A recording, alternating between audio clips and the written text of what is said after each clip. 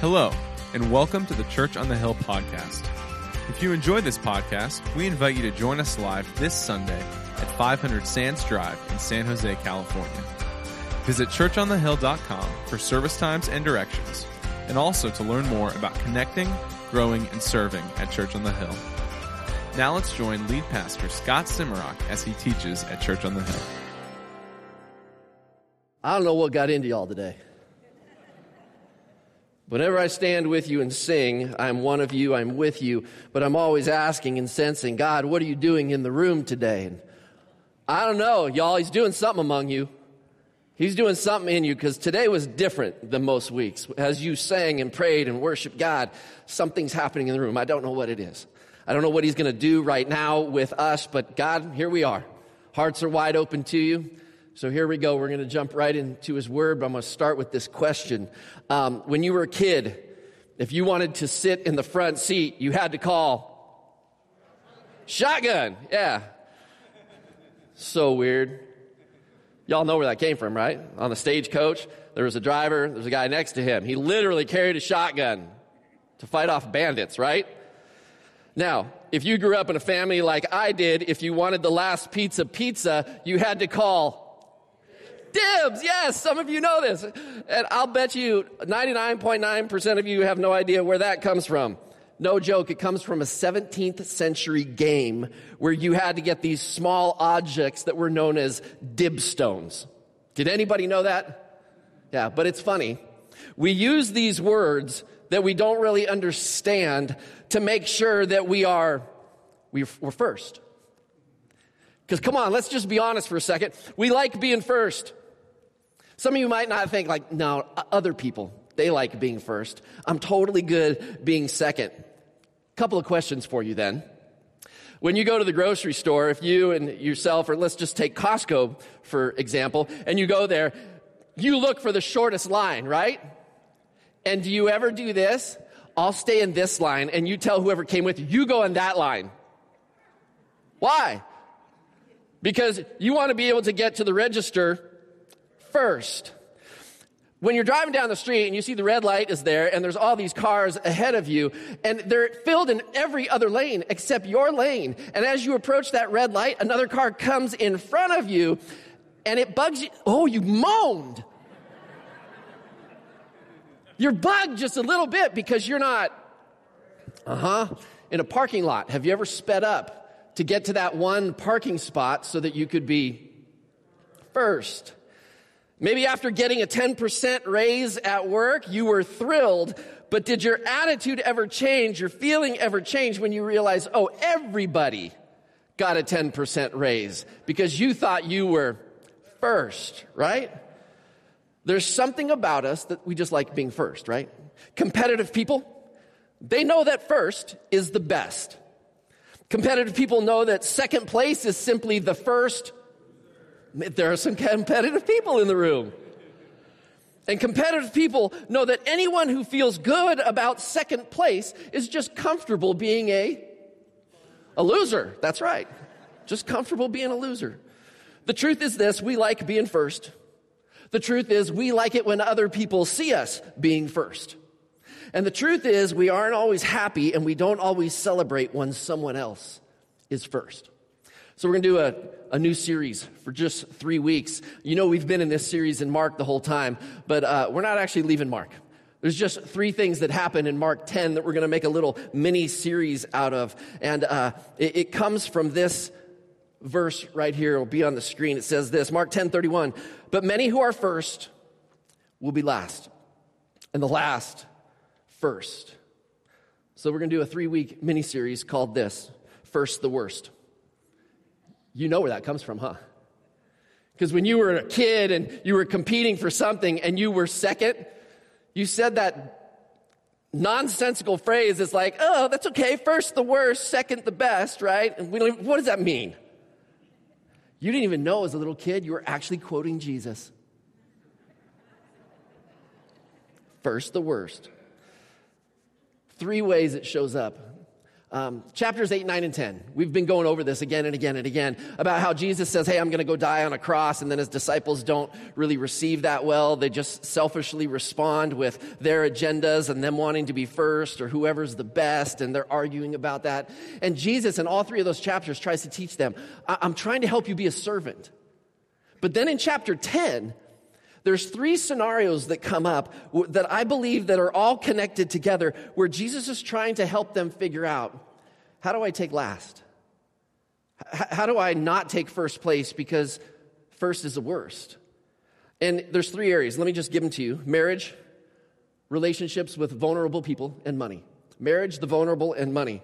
And all three of these, he just says this, the first will be last and the last will be first. So here's what we're going to do today. We're going to tackle marriage today, next week, the vulnerable, third week on that, money. Here's where Jesus starts. Mark chapter 10, verse 1. Okay? It's in your notes there. If you have a Bible, open it. I always encourage you, open your Bible. Bible's the number one tool that God gives us to grow up into mature followers of Christ, okay? And if I show this to you, and hopefully you got a pen, maybe you'll underline some things or write some questions or thoughts in the margin of your Bible. I just really want you to interact with this. And Mark chapter 10, verse 1. Jesus then left that place and went into the region of Judea and across the Jordan. Again, crowds of people came to him, and as was his custom, he taught them. Some Pharisees came and tested him, asking, is it lawful for a man to divorce his wife? Pause, look at me. I need you to hear me on something, because that's what we're going to talk about today. This is what we're heading into. Yes, it's about marriage, but mostly today is about divorce. Don't walk out of the room and don't change the channel.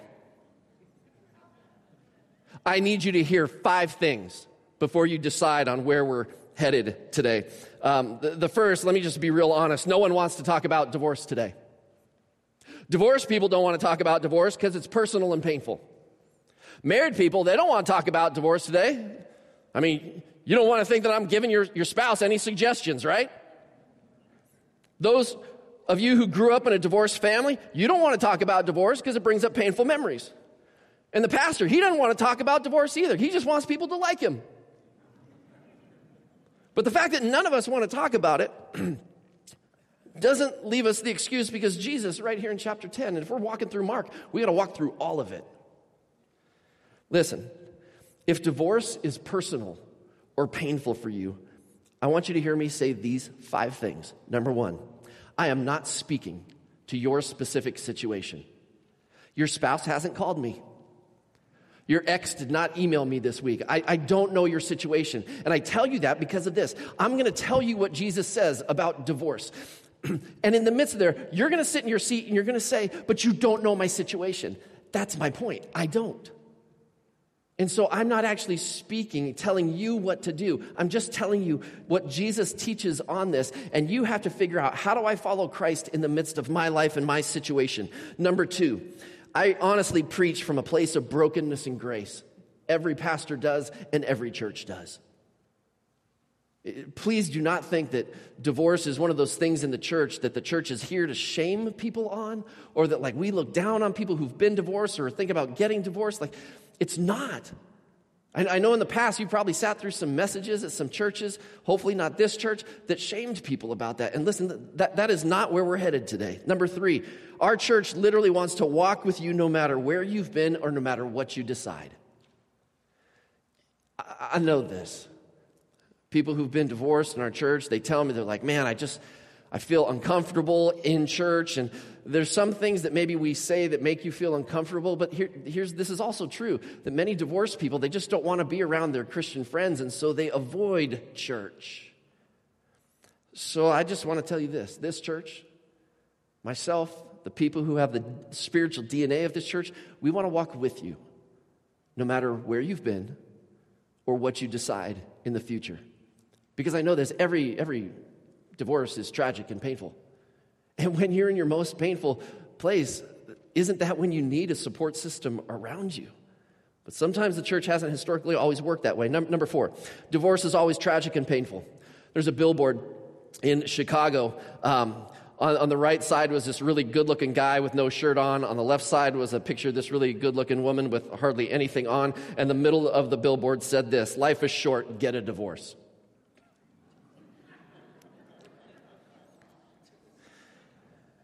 If it wasn't so disgusting, it'd be funny, because literally it was put out by a lawyer who was offering up their services to help people get divorced. There are no quick, easy, painless divorces. Those don't exist.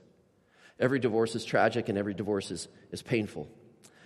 Number 5, we need to talk about divorce because the last 2 years have really stressed marriages, I think, more than ever before. So I want us to hear Jesus out on the topic of divorce. And I want you to know this, that we're in this together. Married people, single people, divorced people, we are all in this together. Instead of giving an answer to the question, is it lawful for a man to divorce his wife? Here's what Jesus does. He turns this around and he just asks a question. Look at verse 3. What did Moses command you? He replied. They said, Moses permitted a man to write a certificate of divorce and to send her away. What are they referring to? It's actually in Deuteronomy chapter 24, verse 1. This is what Moses wrote under the authority of God, inspired by God. This is God's word. If a man marries a woman who becomes displeasing to him because he finds something indecent about her, and he writes her a certificate of divorce, gives it to her, and sends her from his house. So just understand this. In the Old Testament, Moses, being driven by God, is writing these words of God, and he gives permission for divorce. There's actually a big controversy in Jesus' day in the first century about how to interpret that phrase, if she did something indecent. Let me tell you that there were 3 rabbis in the first century there, and they each had different interpretations of what that meant. Let me give them to you. Rabbi Shammai, he taught his students that the phrase meant some kind of sexual impropriety. And some of you have been taught, well, it's in the Old Testament there, that sexual impropriety was adultery. That's not actually true, because adultery in the Old Testament was punishable by death. Well, if adultery was the case, why would you divorce the person that is going to be put to death? So that doesn't make sense. There's some kind of sexual impropriety, and Rabbi Shammai says that's what it is. Now, Rabbi Hillel, he had a different opinion. It was way looser than that. He taught his students that, quote, something indecent meant almost anything. He actually wrote that if your wife burned your dinner and it was displeasing to you, you could divorce her.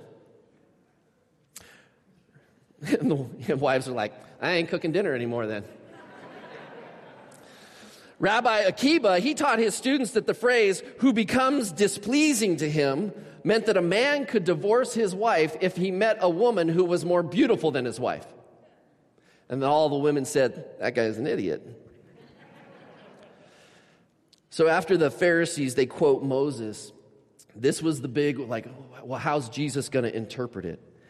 And Jesus answered them this way, verse 5.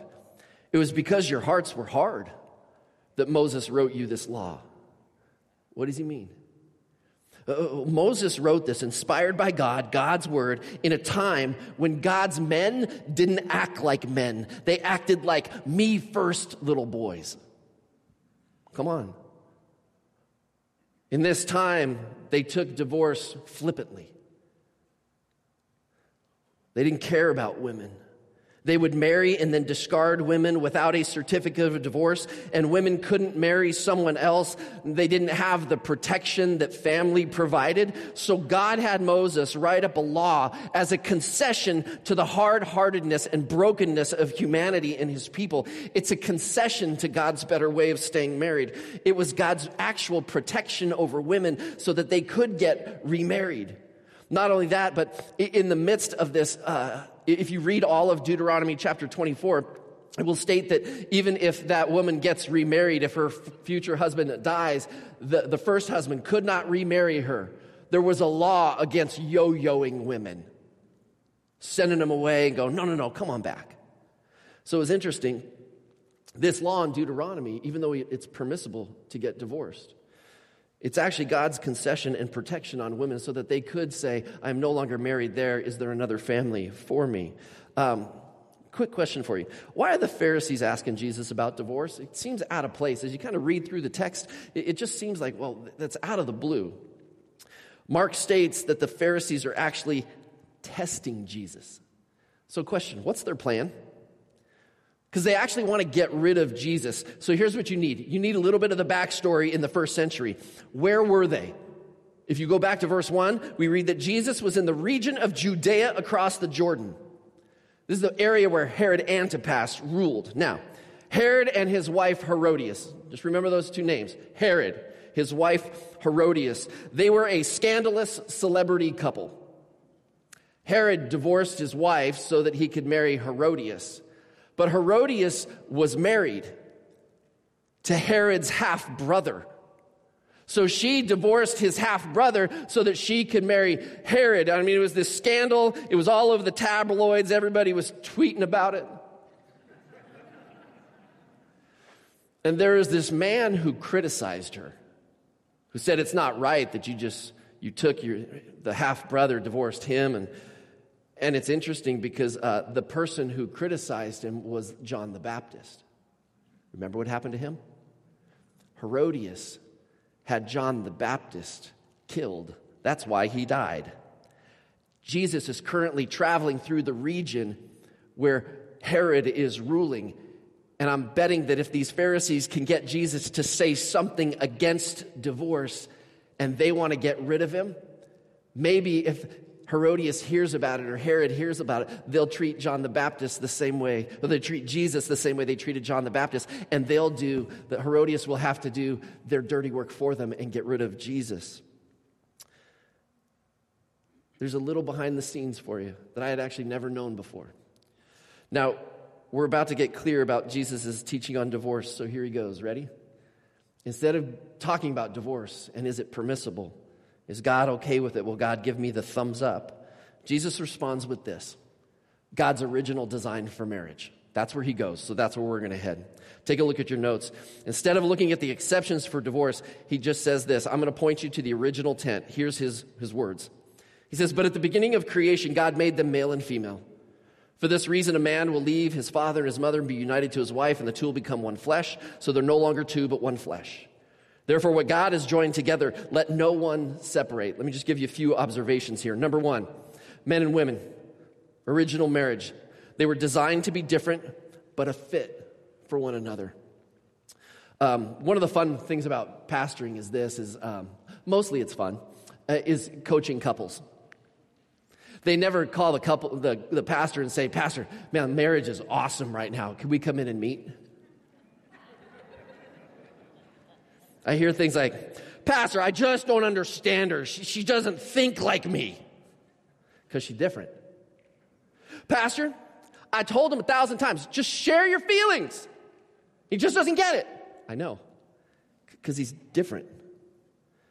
Men and women are different. Biologically different.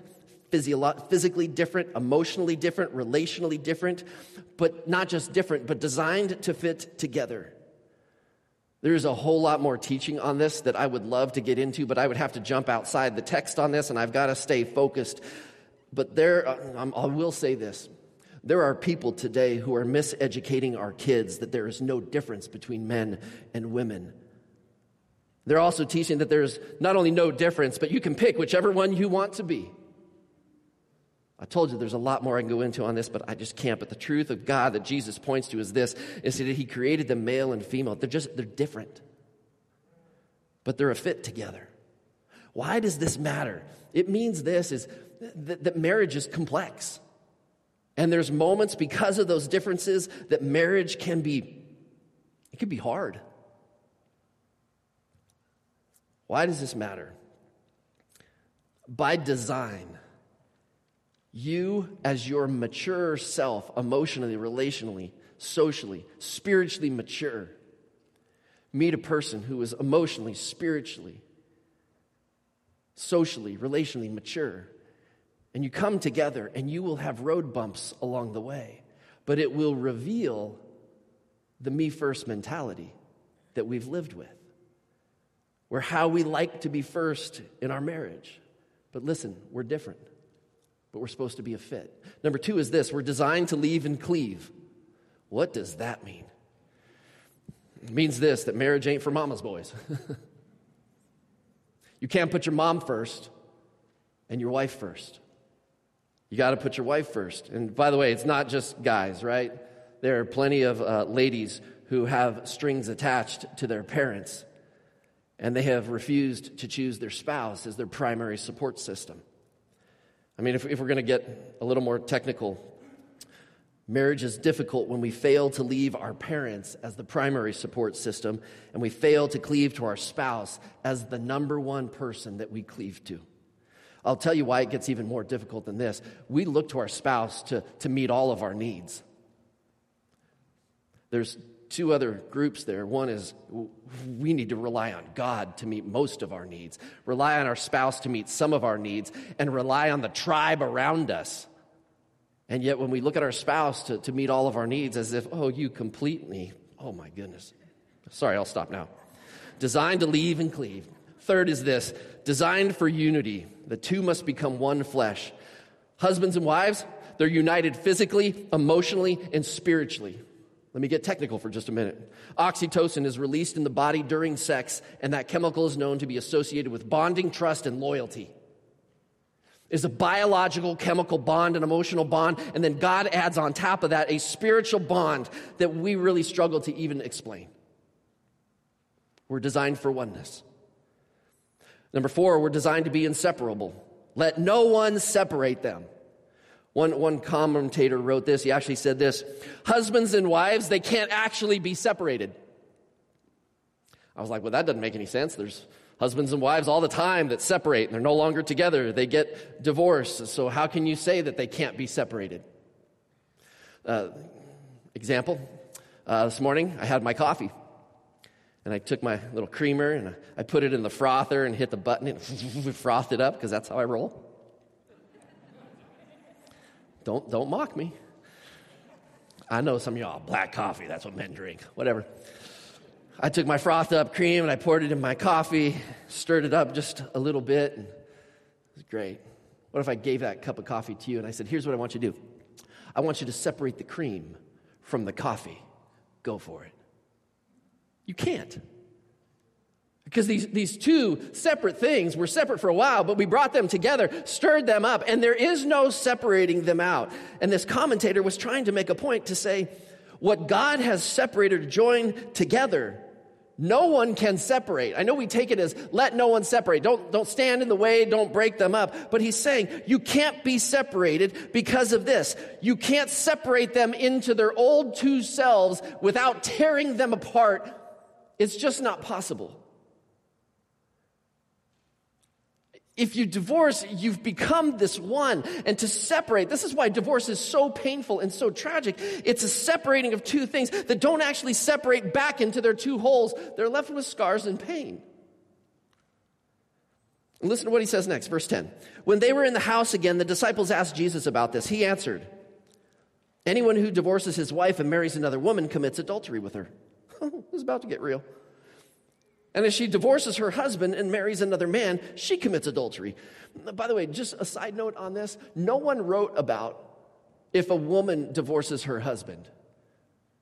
It was the Romans would practice that, but the Jewish people never did. In the Old Testament, all you'll hear about is the man divorcing his wife. I mean, this is actually crazy liberating for women in Jesus' eyes. Be like, oh yeah, I'm just seeing that there are women who will divorce their husbands. This is what I think it means, and this is number 5.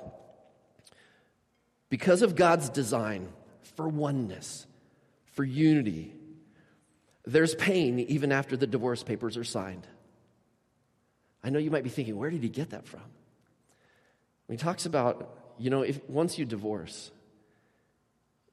if there's not an exception there, and if God's not smiling on it, just understand that there's going to be pain even after the papers are signed. Now, for those of you that are divorced and the papers were signed, maybe there was relief, right? But can I ask you this? When your ex found someone else and started dating and they told you about it, or they were getting remarried, you didn't have an emotionless response, did you? Maybe it was pain, maybe it wasn't pain, maybe it was less than that, maybe it was just I was uncomfortable with it.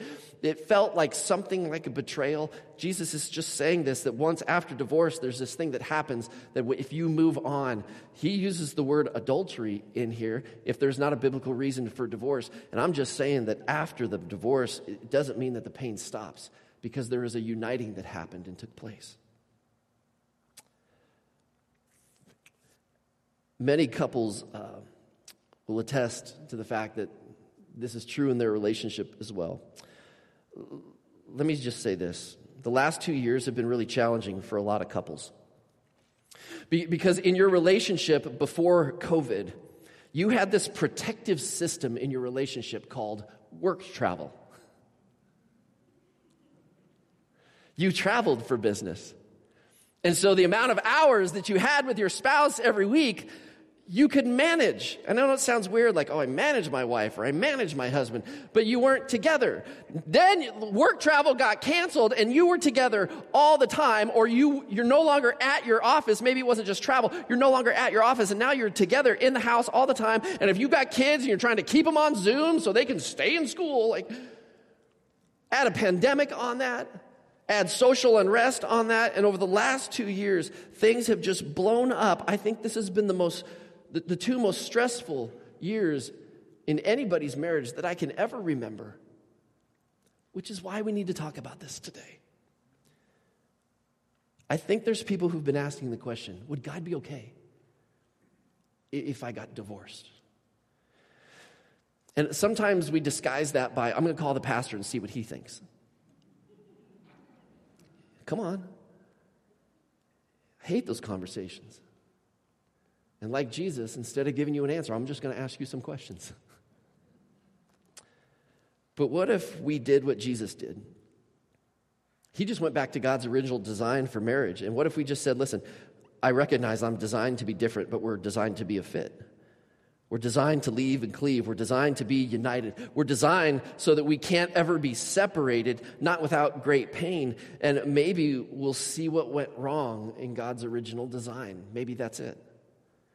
Maybe we'll recognize what's still going wrong. And maybe we'll recognize this. If God created it like that, He's going to be with us and give us resources to heal that and bring that back together. I'm not saying that every marriage, if you really focus on Christ, that it's going to be perfect or that it will work out. Some of them don't. Here's why. Man, if we are really humble and really obedient to Christ, I don't think there's a marriage that Jesus can't heal. But I think we live in this me-first culture. And man, here's what I hope you don't hear me saying. I'm not blaming you. I'm not shaming you. I just know that we live in a culture around us that is so me-first. But what if we went back to God's original design to see if He might heal and unite? Ask this big general question. What's Jesus doing in this passage? Pretty simple. He's trying to discourage people from getting divorced. And in the first century, they treated divorce flippantly. Like, I'm done with her. And Jesus is like, no. That's not God's design. I also want you to hear me say this. Divorce is not unforgivable. There's only one unforgivable sin in all the text of the Bible. And that's denying Jesus, denying that Jesus, the Holy Spirit, lived inside of him, that he was God. I know pastors, when they preach this, they really want marriages to stay together. And so we often cross a line, and we say things like, and if you get divorced, and then we start making statements that Jesus didn't actually say. We want to be the kind of church that walks with you no matter where you've been or no matter what you decide. But if I can discourage you from walking down a road of pain because maybe you're done with it, but there's other couples in the church that says, no, I was right where you're at, and God united and healed, because it seems impossible to us at the moment, but what we think is impossible is not always impossible. And maybe if God would have us just hang on, maybe he will heal it and maybe he will unite. But maybe he won't, because it takes two people willing to humbly come together and say, God, help us. Out of all the Christian couples that I have worked with who got divorced, they all ask me the same thing. Is God good with me getting divorced? Have I suffered enough? Will God give me the thumbs up on leaving? They just want to know, what's the line where divorce is permissible? So here's what I'm going to do. I'm totally out of time, but I'm going to walk you through the three things that are in the Bible where Jesus says, or God says, these are permissible reasons to get divorced. The first is this, is sexual immorality. It's the word porneia. Jesus in Matthew 5 says this, "But I tell you that anyone who divorces his wife, except for sexual immorality, makes her the victim of adultery, and anyone who marries a divorced woman commits adultery." He says this same thing again in Matthew chapter 9, verse 9. Again, this means in the case of sexual immorality, divorce is an option, but it's not a necessity. You with me? We've counseled couples, coached couples, when there's been unfaithfulness, and God has healed and brought together. It's possible. This Greek word, porneia, actually it means sexual immorality. It's wider than just adultery, but a lot of translations just take this as in the context of marriage, it's about adultery, but the word technically really means sexual immorality. It's a little wider than that. Paul in 1 Corinthians chapter 7, he's dealing with a different situation. A lot of the Christianity has spread, and as it spreads through a town, sometimes a husband's like, "I want to follow Christ," and the wife is like, "What?" And she's not a Christian. And sometimes the wife is like, "I'm all in, I want to follow Christ," and the husband's like, "No." Okay, so there's marriages where one's a Christian, one's not. Paul writes this, "But if the unbeliever leaves, let it be so. The brother or sister is not bound in such circumstances. God has called us to live in peace." So an exception for divorce is this, abandonment by the unbelieving spouse. I'll give you one more. And I, in your notes, you'll see I wrote the word opinion right there. Because you'll never find a verse in the Bible that says this is an exception for getting divorced. But some pastors will say this, remarriage is acceptable when divorced before becoming a Christian. So you were not a Christian, you were not walking with Christ, you got divorced, now you're a Christian, you're asking, can I get remarried? And some pastors will quote things like 2 Corinthians 5:17. "Therefore, if anyone is in Christ, the new creation has come, the old is gone, the new is here." There's this principle like that's your old life, step into your new life. Can I just be real clear? That verse is not about remarriage. But there is a principle about there's your old life, and does your old life hang over your head? Well, there are some ramifications that we might carry with us. When we become Christians, we don't pretend like there's nothing behind us. Maybe what God says is, now I want you to step back into your life, not to go relive your old life, but maybe to make amends for things that have happened along the way. I'm not saying when you become a Christian, you need to get remarried. That's not in the text either. I want you to look at what the text says. And remember, I'm not speaking to your situation. So at best, if this is your pain and this is personal to you and you're considering this, you're going to have to take these texts, sit with a mature group of Christ followers and say, guys, help me. Because the truth is this, when we want something, we will go find a verse to try and convince ourselves that God is for us in that decision. So bring other people in, wise counsel, and walk through this together. I need to wrap this up. Jesus is clearly discouraging divorce because he knows how painful it is. In the first century, the Romans and the Jews, they were just flippant about it. And he's like, no, it's so much more painful than that. I want to warn you. So this is the text. It's a warning against divorce. Second thing is this. I've said it twice already. I'm going to say it again. As a church, we want to walk with you no matter where you've been and no matter what you decide. Because people in their most painful moments need a church to encourage them. And the third is this. What if we went back to God's original design to explore our issues, recognize that marriage was designed so that we could serve our spouse? So, what if we did this? I'm going to give you one exercise. What if we, instead of focusing on ourselves, recognize that first really is the worst? It's the worst kind of focus. It's the worst kind of life to lead. So let me invite you to do something. The entire month of February, would you do this? And maybe it's just by chance that it happens to be Valentine's month, right? Would you do this? Once a day, every day, compliment your spouse. Once a day, every way, find a way to put your spouse first. Once a day, every way, find a way to serve your spouse. And I would dare you to have accountability with. You tell somebody, not your spouse, because that would be weird. At the end of 28 days, you're like, look, I did this 28 days. Look how great I am. Counterproductive. But what if you told another guy, hey, this is what I'm doing for 28 days? And what if there was a 1-minute phone call or a 1-minute text that you shared back and forth every day for 28 days? This is how I complimented my spouse. Ladies, what if you connected with another lady to say this? Every day we're going to connect. Email, text, phone call, 1 minute. Just, this is what I did for my spouse. A compliment, a way to serve that is very specific. There was a couple that came to the pastor, and they just said this, we're getting divorced. And the pastor said, okay, for 28 days, I want you to do this. And he gave him the exact same exercise.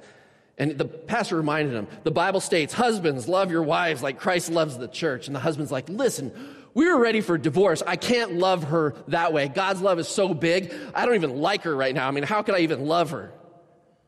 Pastor's like, okay. The Bible also says, love your neighbor as yourself. Love my neighbor as myself.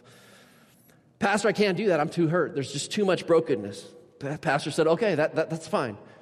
The Bible says, love your enemies. Can we start there? He said, yeah, we can start there. 28 days went by and the pastor never heard from them. And they were still married. I'm not saying it's that simple. I'm not saying it's all fixed in 28 days. But every day is a choice. Because first is the worst. And if we can put that person first in our life, we can get back to God's original design. Let's pray. God, thanks. Thanks for your word. Thanks for the ways that you love us and you care for us. God, I would pray protection over those in the room right now from hearing something that I did not say or intend. God, we lean into your word as the thing that is powerful to transform us. And so, God, would you help us to take seriously your word? Heal us from our selfishness.